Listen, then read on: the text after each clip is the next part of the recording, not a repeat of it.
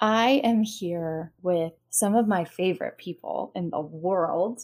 We'll go around and introduce. I have my sister here, Stephanie. Thanks so much for doing this with me. She has been a co-host with me once before, but this is going to be a fun one. And I have my wonderful cousins here, Miss Natalie and Miss Katherine. And thank you guys so much for being here and talking with us. I think this is going to be a really fun episode because we're going to talk about growing up with a sister, which we all know about, but also we're going to talk about kind of how things are different from when Steph and I were in school or your age, and maybe how things are changing a little bit too. So really quick, will both of you just say how old you are? I'm Natalie and I'm 12. I'm Katherine and I'm 9. Perfect. And you guys are just about the same distance between Steph and me. Because Steph and I are about, 3.5 years apart-ish? A little over 3 years. A little over 3 years apart. So you guys are really similar in our age gap. We all grew up in Iowa. You guys have lived in a couple different places. Yes. But now you're back a little bit closer to our family, which is exciting. So I want to talk a little bit, just because I think we have some maybe similar perspectives. Let's start with school, because school has looked a little bit different for you guys this past, 2 years now? How much did you guys do at home? So we did about, in second grade, when I was in second grade and she was in 5th grade, we moved in the middle of the year. We actually moved the day before Christmas Eve. Did you really? I don't remember that. Oh my Yes, God. we did. And so we only got about a fourth of the year in person, and then the fourth we just did homeschool because we didn't really know that there was seesaw and online sorts. Okay. And then in our 6th and 3rd grade year, we started out the year online doing a program called Admentum. And then we eventually went back into school after the first quarter. Yep. And so we've had to wear our masks to school. Yep. Mm-hmm. It's been a little different, but it was good to be Do you back. feel like a lot of people were okay with wearing masks at school? Not all of them. In my grade, not many people liked wearing masks. It always fell beneath their nose and sorts. Mm-hmm. So we got a lot of class reminders. Oh, I'm sure. I'm sure a lot of reminders. So you did, and then what did this year look like? Did you do some at home, some back at school? You can go first. I got fully vaccinated over the summer, and so my parents let me go back to school still wearing my mask. I chose to be dual enrolled, which means that so I go in for 1 to 2 specials like PE and art. I chose the ones that, my mom and dad chose the ones that really they can't really teach me. Sure. Uh-huh. So you were homeschooled for the rest of the year, and so I only came in 3 times a week, and then we also had check-ins with our me and Natalie's, one of our old preschool teachers that is now the homeschool assistant, sort of. Oh, okay. Went back. Yeah, and I just came back. Okay. So since I just got fully vaccinated. Okay, got it. So did you guys like being homeschooled, or did you wish that you were back in school? Sometimes I wished I was back in school to see my friends and interact with other people than just my family. But I did like how we could sleep in and take things a little more easy. But I did miss school sometimes. Yeah, Steph and I we never had any homeschooling, but I think I probably fantasized about being homeschooled a little bit. I'm always fantasizing about being homeschooled. Yeah. Well, you do. You get to take it a little bit easier, sleep in maybe a little bit longer. Oh, yeah, I slept until 8:30. Oh, yes. That sounds great. Yeah, Stephanie and I never experienced homeschooling at all. But, you guys kind of had to. It wasn't necessarily a choice. Not that that's the wrong choice, but you guys had to do some homeschooling. So what an interesting experience that must have been. Yes. And a different, probably, learning style. Yeah. Because it was a little different. Well, because your schools have a curriculum that they teach, but you probably did something a little bit different at home. But do you feel like it was more, I mean, it must have been more tailored to you and how you learn, right? Because I think something that Steph and I could probably talk about is in public school, and as we grew up, it was all of our curriculum was tailored to the masses. So it wasn't so individual. And I think we've kind of learned more recently how much people learn differently, which Stephanie, you actually did get to do some teaching. Well, you've done a lot of teaching at the college level and then back at the high school level. Did you teach any younger than that? Yeah, I did short-term subbing, so I was usually only in the classrooms for like a day at most. You were a sub. I never knew that. So I did some in the elementary schools. I did a little bit in the middle schools too, but I was mostly in the high school because my actual teaching experience was at the college level. And so I didn't feel like my strengths were with the younger kids as much as they were with older kids. But so you have a pretty hands-on experience of understanding how kids learn differently, I guess. Because there's a lot. So for me, as an example, I am a very visual learner. Some people are, they just read it and they understand it.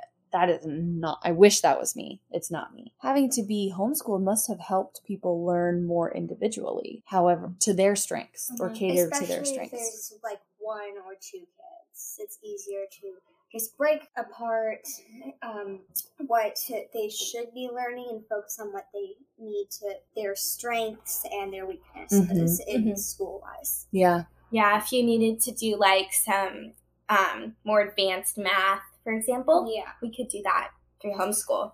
Right. Yeah, you could move at a slower pace. You could move at a faster pace, however you needed to learn, which is really cool. And that's not necessarily something Steph and I experienced. I mean, they do. They have different levels of classes in public school too. There's definitely room for like differentiation within a public school setting. Yeah. But maybe not to the level that you would get in a homeschool setting. It's the individuality learning. Really cool, but really strange probably for someone who has just grown up being in the public school and then having to change so fast. Yeah, it was fun at the first, and then we started missing our friends. But during the second grade and fifth grade year, our neighbors across the street from us, they have two kids about our age, just a grade behind us, I think.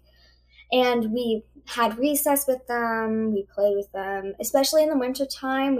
During recess, we played in the snow together. They were amazing snowball makers with aim. We've never been good at that, so you learned a little something from them too. But we also got a cheat sheet, a snowball maker. Now we just got to work on our aim. We don't got no aim. Oh, so cool. So a lot of different experiences probably happened over the last couple years. So I have a couple questions. I'm curious to see how they differ from us. So do people ask you what you want to be when you grow up? Do teachers or other people ask you? Well, I feel for me, since I'm a little older than Katie, I did have a lot of people ask me what I want to be when I grow up in my elementary years, but we don't really focus on that as much in middle school. Just since middle school is a bit of a change from elementary school, they're just trying to focus on helping us prepare for like junior high and high school. Right. Yeah. So they don't really ask about that as much. But what about you, Kate? Well, they ask me like at least once a year, and you do like a special project about like what you want to be when you grow up and like what you need to learn to be able to do that. Okay. As for me, I want to be a lawyer, so I'd have to learn about how many years do you have to go to college before you have to go to law school, and like what types of different lawyers there are, like the trial run and the justice and the regular. There's a lot of different kinds of lawyers. So you feel like, how long have you wanted to be a lawyer? Pretty recently, actually. Yeah? I mean, I never really paid attention to it because, I didn't really experience it because I recently learned that you get to be in arguments. Yes. And it pays high, too. Best job ever. You do make a good amount of money as a lawyer. Yeah, you do get to argue for a living. Definitely do. Natalie, do you feel like you know what you want to be when you grow up? I feel like I've always wanted to be a teacher and like an elementary school teacher. And also in the summertime when I'm not teaching, I feel like I want to also write. Oh, cool. Right. Like novels or what kind of? Yeah. Yeah. Novels. That is so cool. What genre would be your like first book that you would publish? Maybe fantasy or realistic fiction. Ooh, that's cool. Really cool. Those are along with the graphic novels, those are my 3 favorites. Yeah, your favorite types of books. Do you feel like you're encouraged to read a lot in school or in your lives? For Natalie, most likely yes. Yes.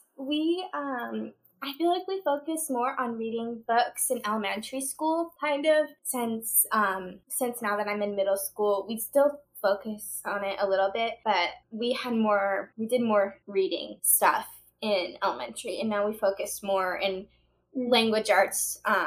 We focus more on writing and stuff, and improving our writing. Yeah.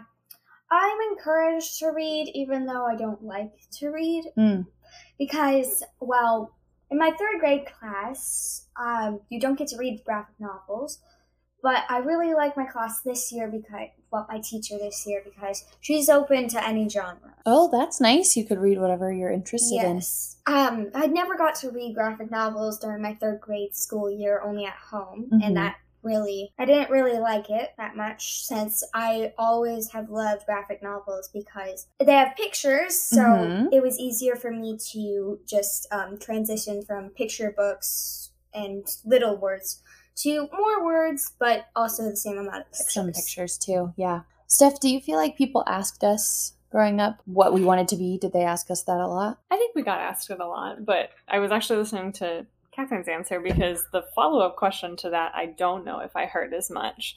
We got asked, what do you want to be when you grow up? What do you want to do? But we didn't necessarily get asked that second question, which was, what are the steps that you need to take to get to that I point? thought the exact same thing when she said that. I was like, wow, that's good. There are steps to get to whatever you want to do. No, that's a super important question. It's not just about like the dream and when, or what you can achieve. It's how do you get there, because you have to have a plan. Yeah. And I think there's so much of that happens in college and in high school too, but college a lot. Post graduation, you start going on the career path that you think that you want to do. And it turns out that you hate it, or that you don't like what you have to do to be able to do the career that you always dreamed of. I've heard, I think that maybe in, the 4th semester, the 4th of the year, that if you don't like what you can, like it, you can change it. And if you want to be something else and you don't want to be, a lawyer, you can just do a different class. You don't have to remember the lawyering things unless you really want to be that again. You'd have to remember. Yeah. I think you're right, Steph. We were asked all the time, especially when we were younger, what do you want to be when you grow up? And then we would answer, and that would be the end of the conversation. We would go, great. Okay. Moving on. But, and there's lots of people who go, oh, I want to be a doctor, or I want to be a veterinarian, or a lawyer, or something like that. And that conversation doesn't happen as much of, okay, are you aware that you have to go to school for 8 years and then not residencies? Even just feeding the answer, but even just the curiosity. When someone asks a child, what do you want to be when you grow up? And then the child says that, and then that's where the conversation ends. Even if the adult doesn't want to give them the answers, they can still have that curiosity and say, oh, what do you think it takes to what do you think you have to do to do that? Yeah, which is very important. Yes. And that can change a lot. Yeah. I am curious about that specific question because I think there's a lot of pressure. I don't want to speak for other countries and things like that because I'm not educated enough to speak about it. But I think in the US, we're very, very focused on you go to school to get a job, you get a job to make money, and you make money to, have a family or to live. I think that's kind of always what's been ingrained in us. And I don't know if that's the same still today, but I don't think there's tons of, just to sound cliche, of enjoy this time now. There's a lot of prep that comes because you're constantly preparing for, like you said, going into junior high or into high school. Then you're prepping to go to college. Then you're prepping to get a job. And it's all for this goal of like raising a family, The having next step. food. Yes. Yep. Which is important. I mean, that's great if you are someone who wants to have a trajectory or a plan. I think it's very valuable to have a plan for your life, even if it doesn't happen. I think that's fine. But we're very hyper focused on the next, like you said, the next step in our lives instead of just enjoying being a kid. I think. What do you guys think about that? Do you feel like that's true still? Yeah, I feel that is still true, but I feel like people would appreciate now more, like if they heard that you wanted to be something that was uncommon, like if you wanted to be president or like some more uncommon job. I think they would be encouraging you to do that, and maybe more than what was in your generation. Yeah. I think that's true, which is good. That's great. Yeah. So who do you guys look up to in your personal lives, but also maybe other, people that you don't? Natalie's pointing to herself. Katherine, do you look up to Natalie? Sometimes, but I mostly look up to my dad. To your dad? The dad's the engineer, the techie guy in the family. I also really like tech. I'm a new generation kid, so I've got a phone. I love it. It's like a part of my life, a big part of it. And as Natalie, she likes books, and she's more unplugged than I am. Okay. I feel like I look up more to my mom. Yeah? Since she and I have more similarities and stuff. I feel like I look up to her and some of the other adults in my life, like my dad, and just wanting to ask advice for things. I can see why Natalie looks up to my mom. Well, our mom. Well, she is a teacher. Well, she's a substitute. But she also was a teacher for the third grade class way back when, like, I don't know, 2000s. So she could give good advice to Natalie about, like, which college to go to.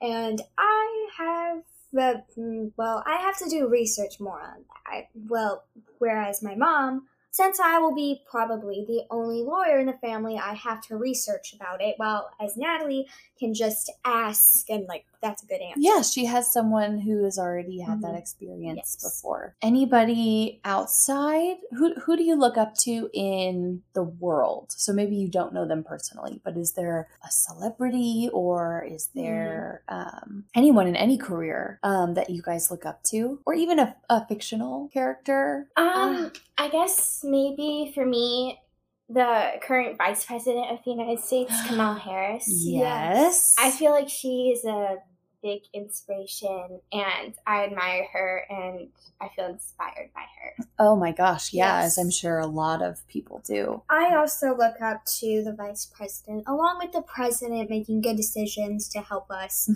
with this now test crisis, everybody wanting tests and buying them, and then there's not enough tests for people. Yeah, COVID tests. He had the brilliant idea of sending a test to every American household in the United States.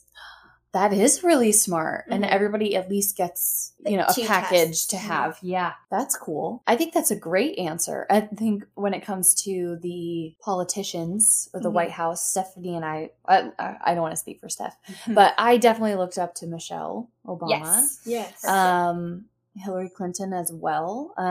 So I was really rooting for her. Yeah. I wanted her to be the first woman president. I know. We needed a woman president, Yes.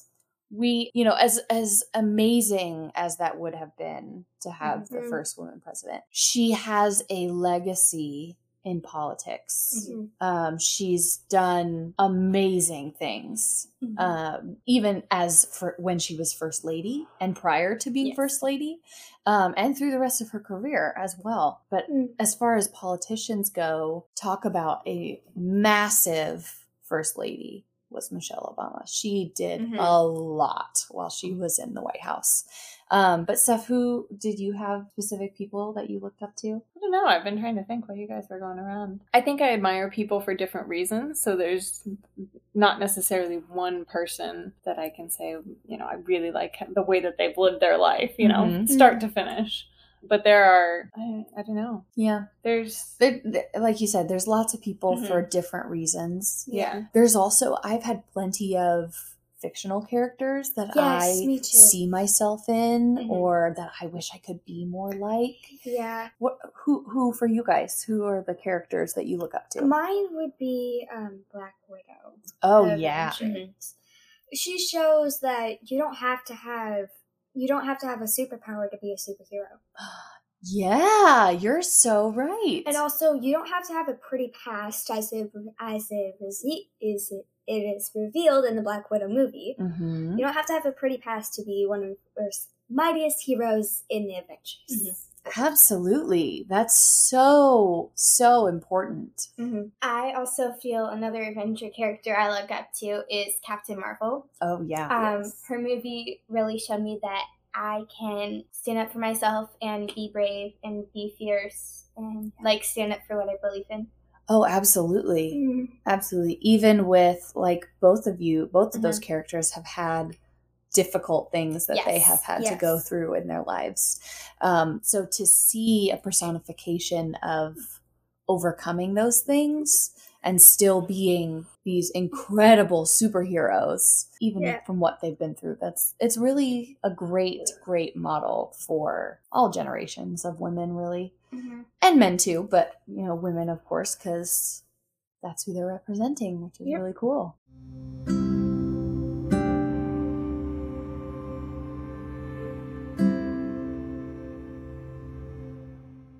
So something that I want to talk to you both about, or all three of us, has been, and you guys have kind of grown up with this, but Steph and I really didn't. There has been, I think it's safe to say, a very big movement of women empowerment for young girls, of women, which is a little bit different than I think when Steph and I were growing up. Even in that short time, we've come a long way. Yes. In representation for women, equal pay in the workforce for women, and just, I guess, respect overall.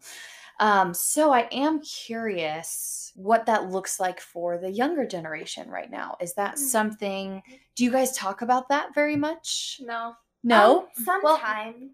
Sometimes? It's probably more for Natalie, since I'm not I'm only 9 years old. I'm just I'm just used to things, and Natalie can see oh, this was so different from back way then, 1800s, 1700s Civil War, what it was like then. Yeah. Like that. Yeah. Do you feel like you have the same opportunities as boys your age? Mostly, yeah. It has come a long way, I think, since I am older, and we've researched more about that from the 1920s when women were fighting for their rights. I feel like we've come a long way where women can basically do the same things as men. Yes.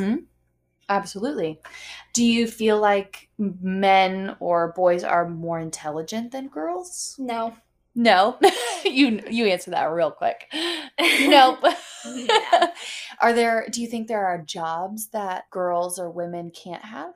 No. I think that just women and girls should just be what they want to be, and if they want to be something that no woman has been before, go get it and make history, because we need smart women out there Yes. Not everybody has liked that in the United States that women have the right to vote and not cover their face, sort of like that. Mm-hmm. Speaking of like the Afghanistan war, I just realized that they did that because people were brave enough to stand up, feeling that that was not right, to just crash a plane, give their lives to keep billions.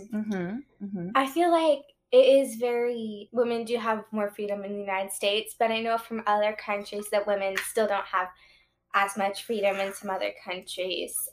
So that's really sad, and I hope that the women that are living there, I know that some women are standing up for that and fighting for that, and so that's really great. Yeah. Steph, do you feel like, at least from your perspective growing up, did you feel like there were jobs that you couldn't do or that were only for boys, or that you were encouraged to do or not encouraged? Not necessarily, but to me, it felt like the sentiment was if you're going to do something that is typically associated with a boy, you're doing that thing even though you're a girl. Whereas now it seems like, I mean, there still might be that feeling of like, oh, this is typically associated with a boy, and this girl is doing it, and she's a girl. Rather than even like she's doing this even though she's a girl, and you know, she's overcoming this barrier. Now it feels like she's doing this thing and she's a girl. Like it just feels like there is the acknowledgement that this thing isn't necessarily historically associated with girls, but that doesn't mean it's not available. And that doesn't necessarily mean that it requires this overwhelming effort in order to accomplish that thing. Right. Like it maybe did when I was little. Right. Because I think, I mean, when I was growing up, there were definitely jobs that I think just as a society maybe weren't at least presented to me, or at least as much, you know, because I don't think anybody ever asked me, you know, do you want to be an engineer? Or do you want to be a scientist? Or you know, there were jobs like that maybe it wasn't purposefully steering me in a different direction, but I don't think it was talked about as much of this is an option too. This is also an option for you if you'd like to go into this field of work. Yeah, the picture and the options were a little more narrow. Yes. You can reach outside of those, and that is fine, but those things weren't going to be presented to you just because they were there. Right. Yep, absolutely. Which is cool that it kind of seems different now. Also from what I know about the past, like men have basically started there are many famous men who have done those jobs, like Albert Einstein and George Washington and other famous people like that. But I know for an experience that I had where that was cool was in science class at the beginning of the year. We were to draw scientists about what we think it would look like. And some of the boys did draw men that looked like Albert Einstein, but some people drew like women as scientists or women of color. And so I thought that was really cool. I drew a woman because like anyone can do what they want. I actually did a project similar to that where in second grade at my old school, we did like, what would you look like as a crazy scientist as an art project? And I drew this big hair, like heart-shaped, big puffy hair with like test tubes and sort of things and goggles. And of course it was a woman. I'm going to draw it around me.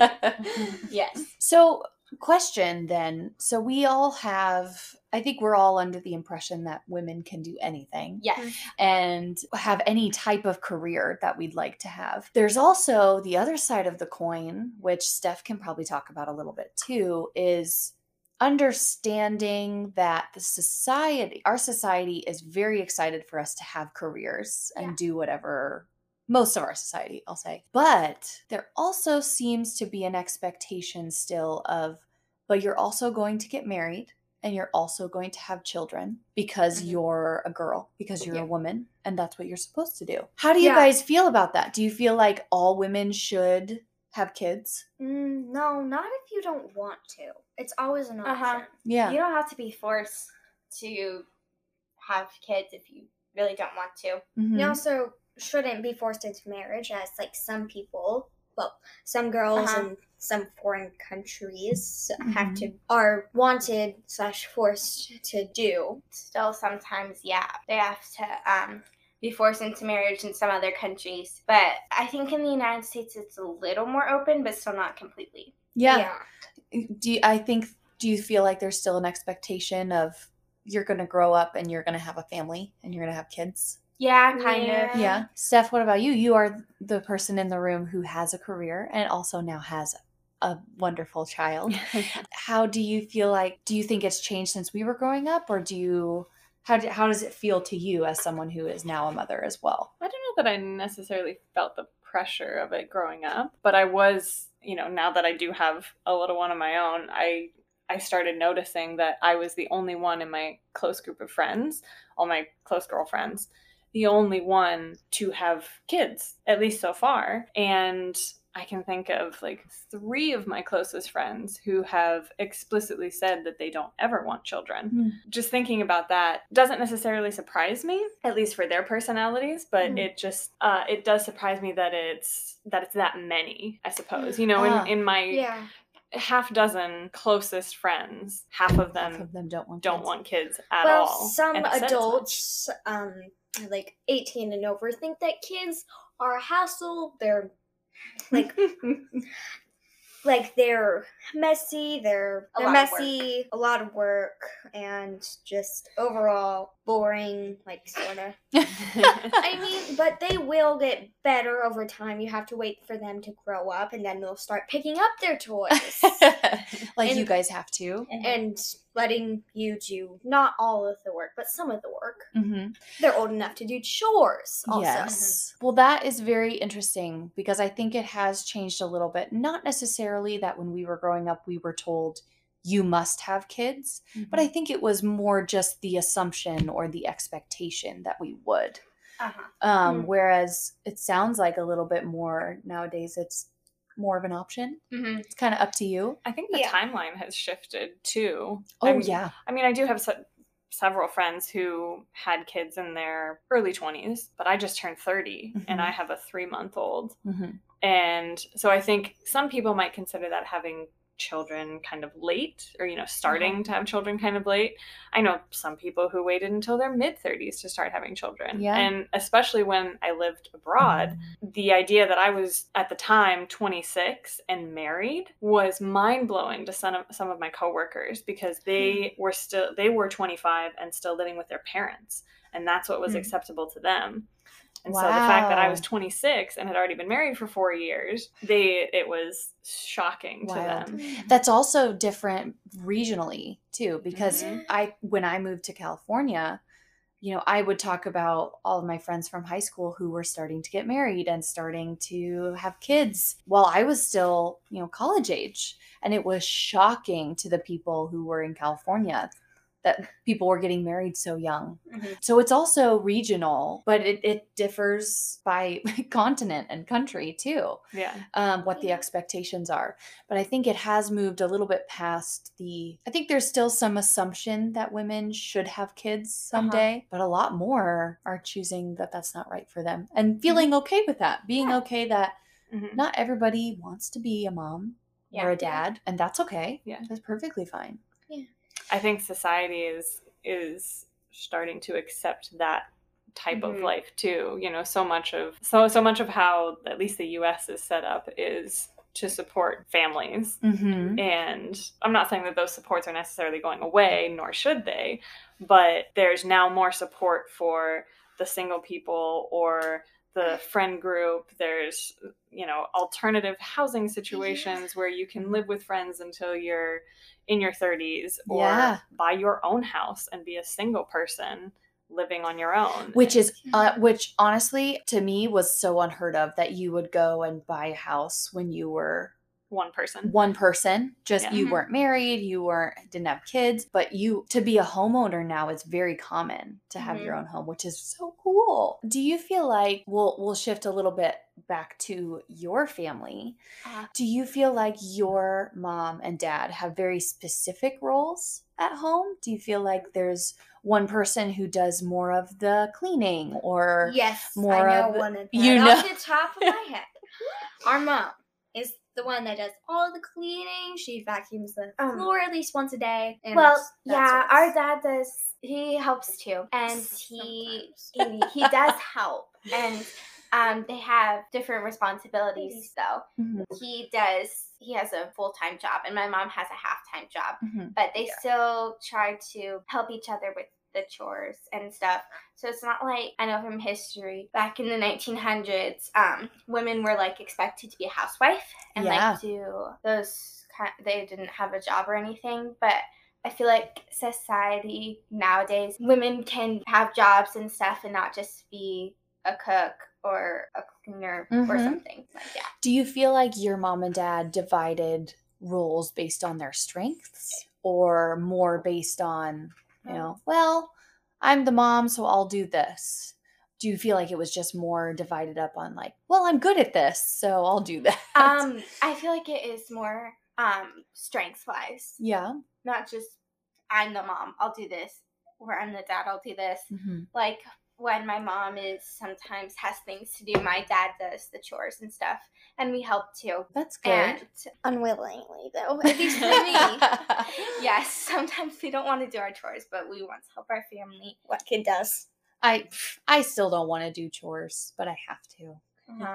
I have to. Otherwise, my house will get very messy. Yes. Steph, do you feel like mom and dad had specific roles based more on gender or just kind of what their strengths were growing up? I think it was almost more of a matter of convenience. Or as much a matter of convenience as it was strengths, because dad was home with us for several years growing up, and so things like laundry naturally fell to him. Yeah. Not that he wasn't good at it or shouldn't have been doing it because he's a guy, but like that was just where the convenience was.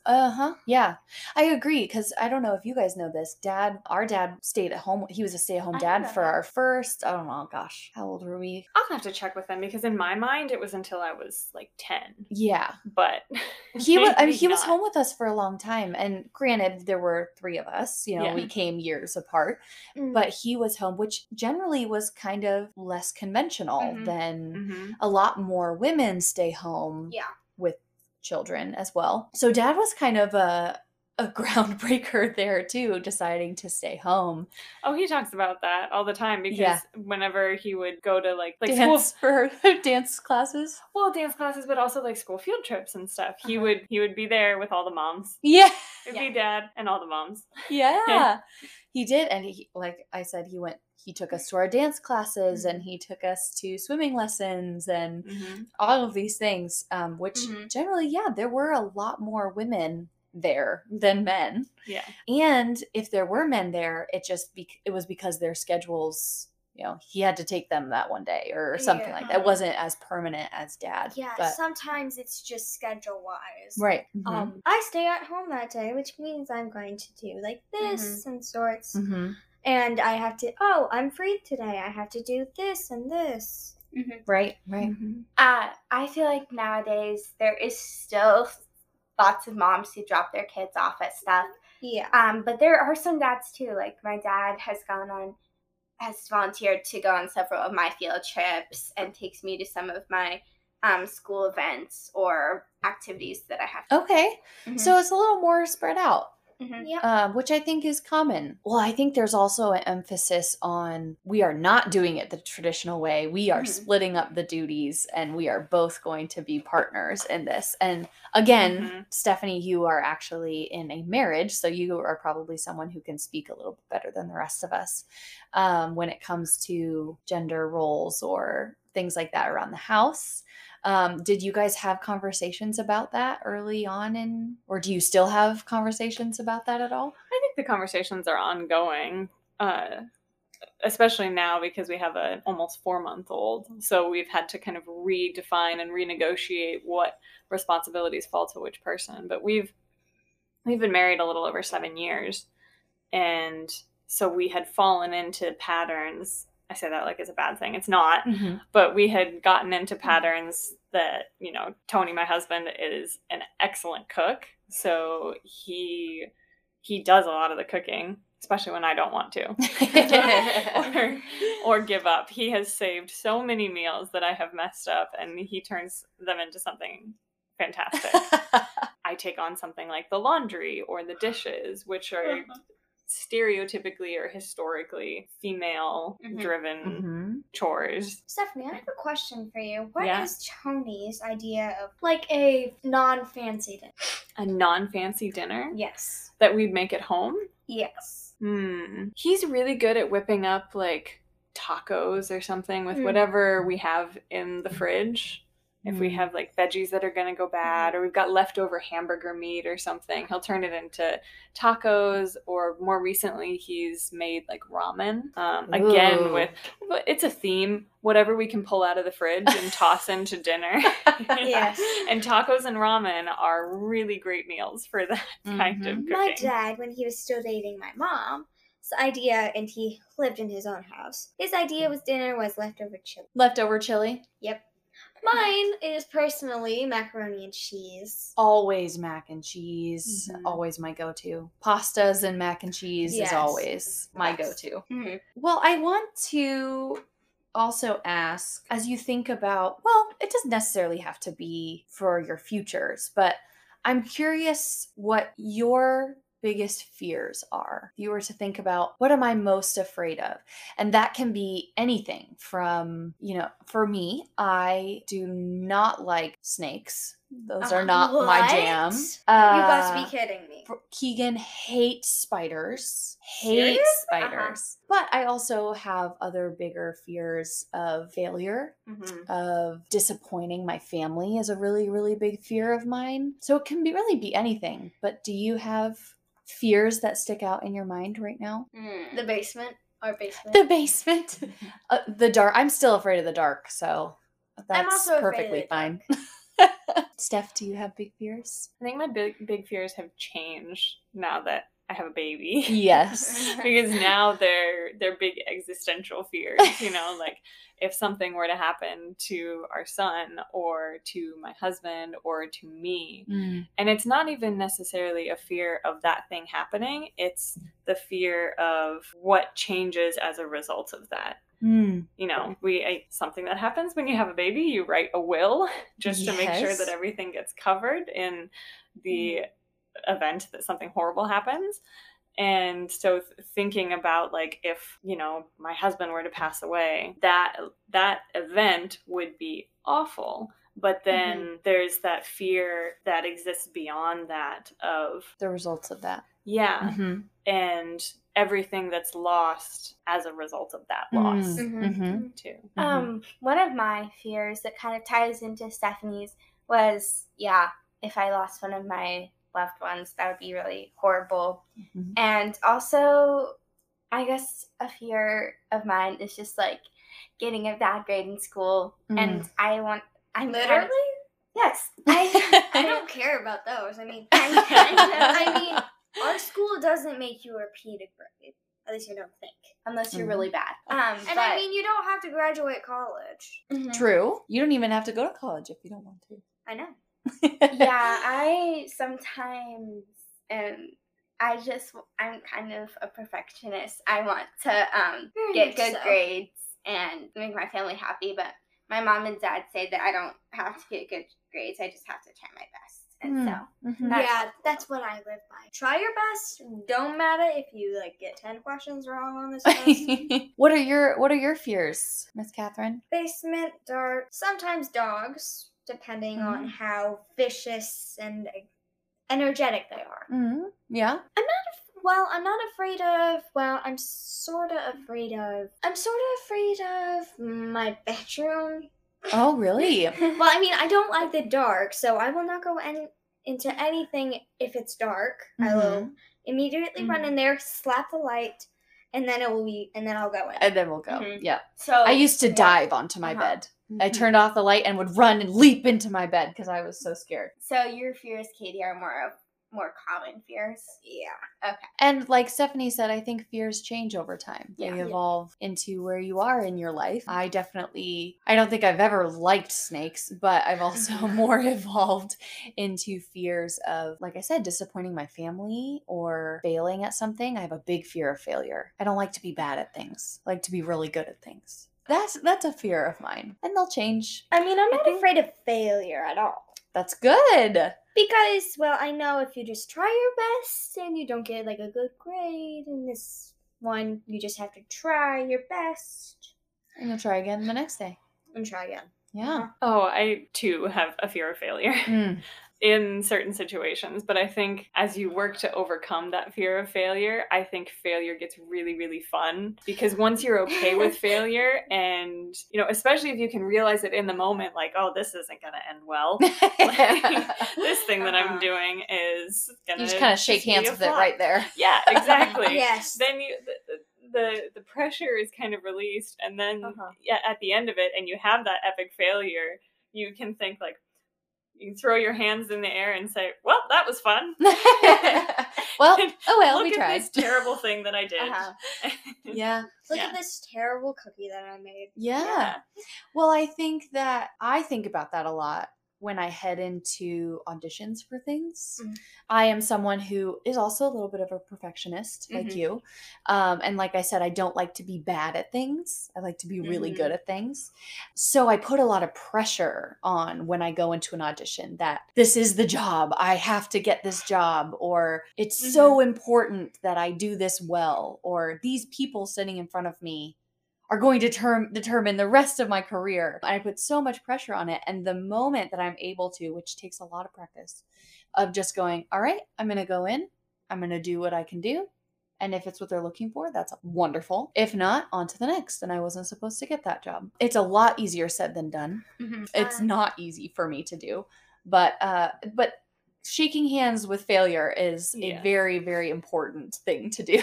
I've probably shaken hands with failure a lot, but also I've done the final blowout when I was younger. More like in kindergarten when, okay, if you can't figure out this, just shake hands and you'll get it eventually. Yeah, it's a good attitude to have. It is. Then you're not so devastated. Yes. And you have a little bit. Fail. Well, no.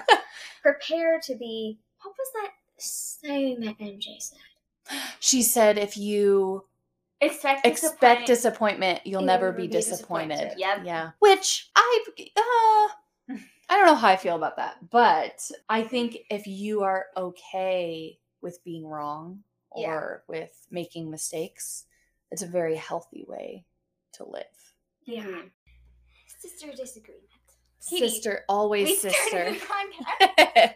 That's okay. That's good. We should talk about this. I think Steph and I had our own share of disagreements growing up. Oh, yeah. Maybe a couple over the years. But actually, this is a very good point because there's something that I have said to people growing up and still today that is so shocking to them that myself and my siblings were as close as we are, because it's not always the case. Siblings don't always get along as well as others.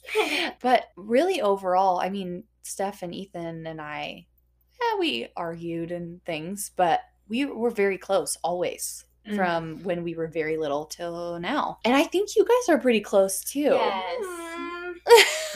We have very different personalities and also very different love languages. Oh, do you know your love languages? Yes, I'm the by far quality time.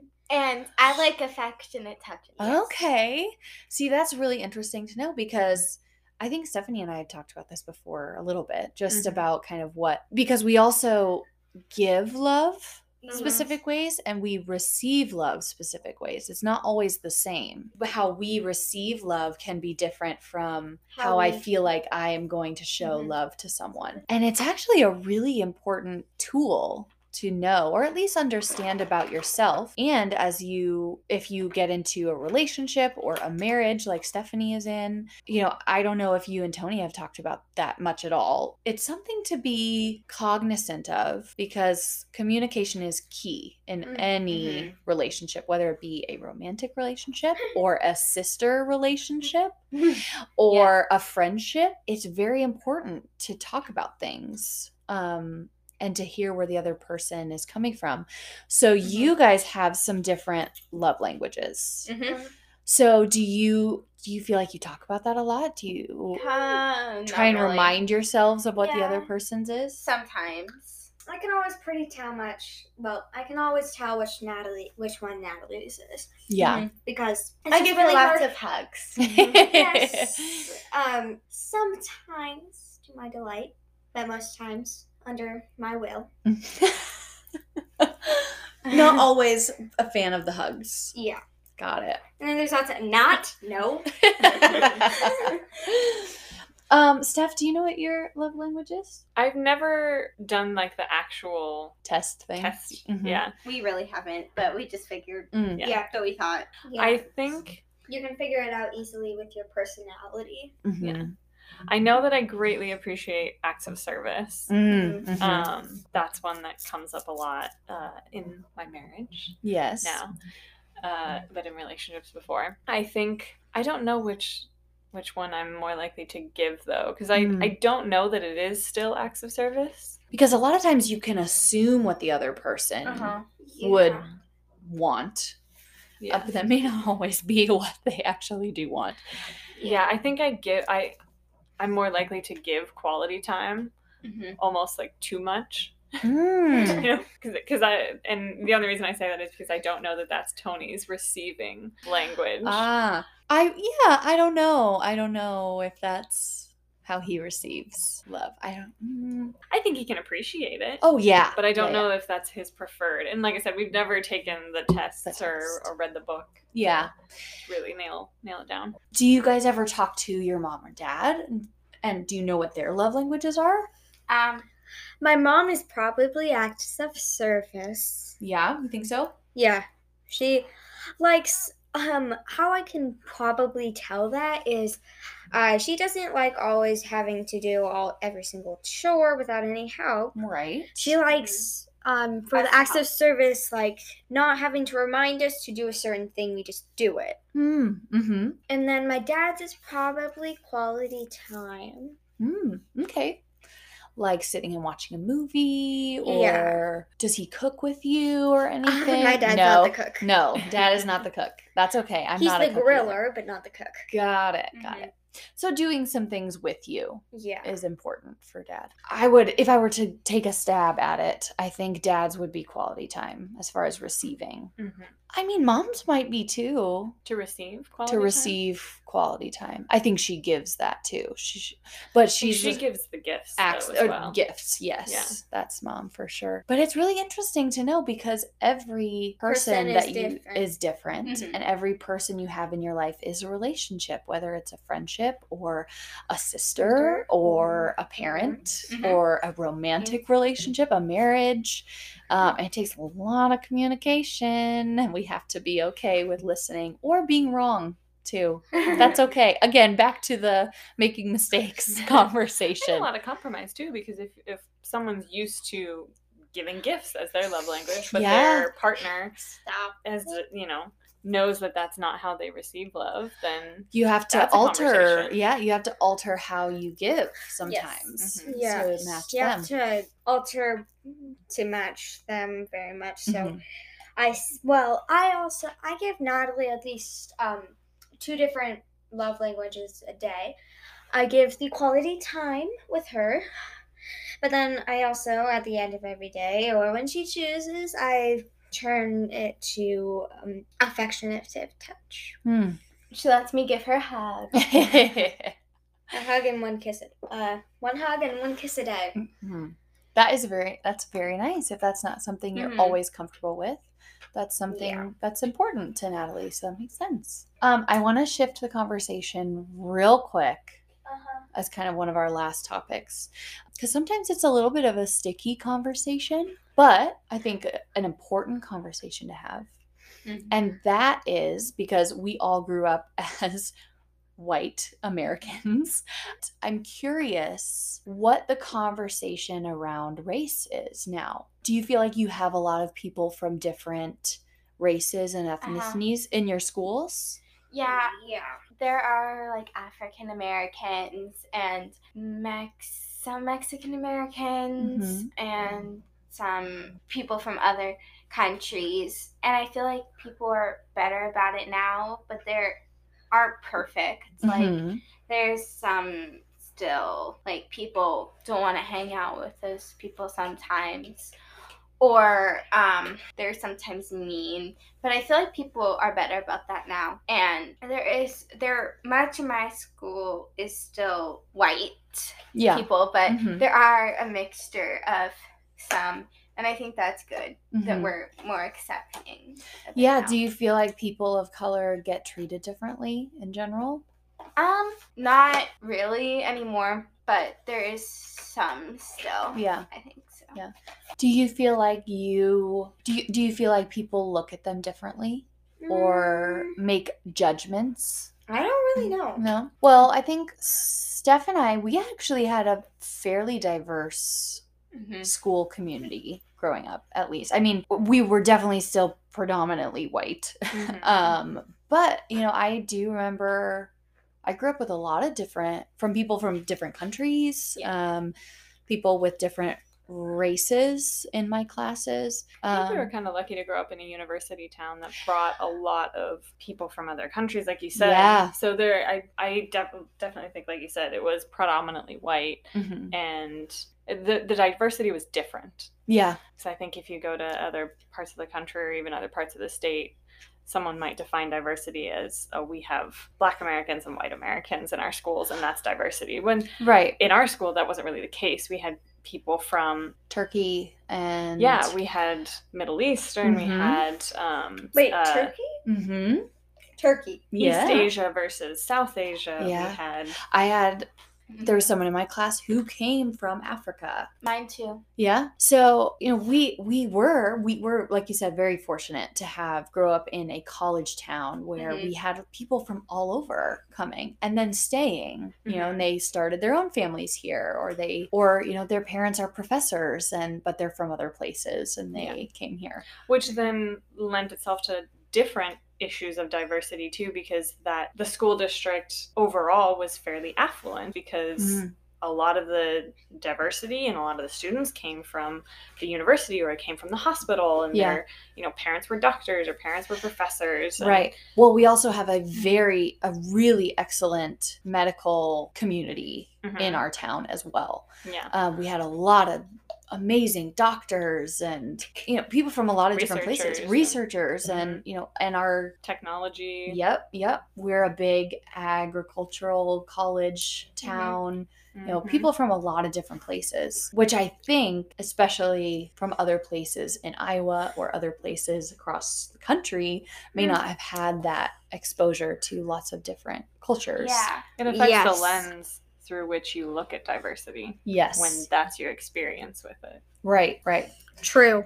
True. Very true. I think an example is Kamala Harris. Like, she was the first African American first lady, and I feel like there are some of famous people who are women of color, and so I think that women of color and people of other races do get more opportunity nowadays, but which is great, but I think we still probably have a long way to go. Yeah, we still have a long way. Interesting. It's really good to hear that you guys feel like you are a little bit more diverse, those are steps in the right direction. Yeah. And we want to make sure that we are as loving as possible, and that we can call something out if it doesn't feel right either. If someone is getting picked on, or if someone doesn't feel like they have the same opportunities as us, we can fight for them too. Yeah, we can stand up for them too. That was kind of the last topic that I wanted to talk about. I have loved this so much. Yes. It was so interesting to hear from sisters who are kind of similar. I think that you guys are very similar to Steph and me too in a lot of ways. But to hear how the world looks through your eyes in this day and age too is really fun. And it's so encouraging, at least for me, to hear you both are so strong-willed and that you have things that you'd like to do in the future, and you have opinions, and you have a strong sense of who you are, which is really cool to see, especially from us who have known you since you were born, and to see the young women that you are today, which is really fun for us. I'm sure that's fun for Steph too. But this has been so fun. Thank you guys so much for talking and for giving opinions on everything. I learned a lot about you guys that I didn't know before. You guys learned something about me and Steph too. Thank you, Steph, for being here too. This is always fun to have you. Absolutely. Love you guys. And maybe we'll talk again soon. Maybe we'll make this an annual thing, and we'll just keep checking in that'd be cool. every year around the holidays. All right, bye guys. Bye. Bye.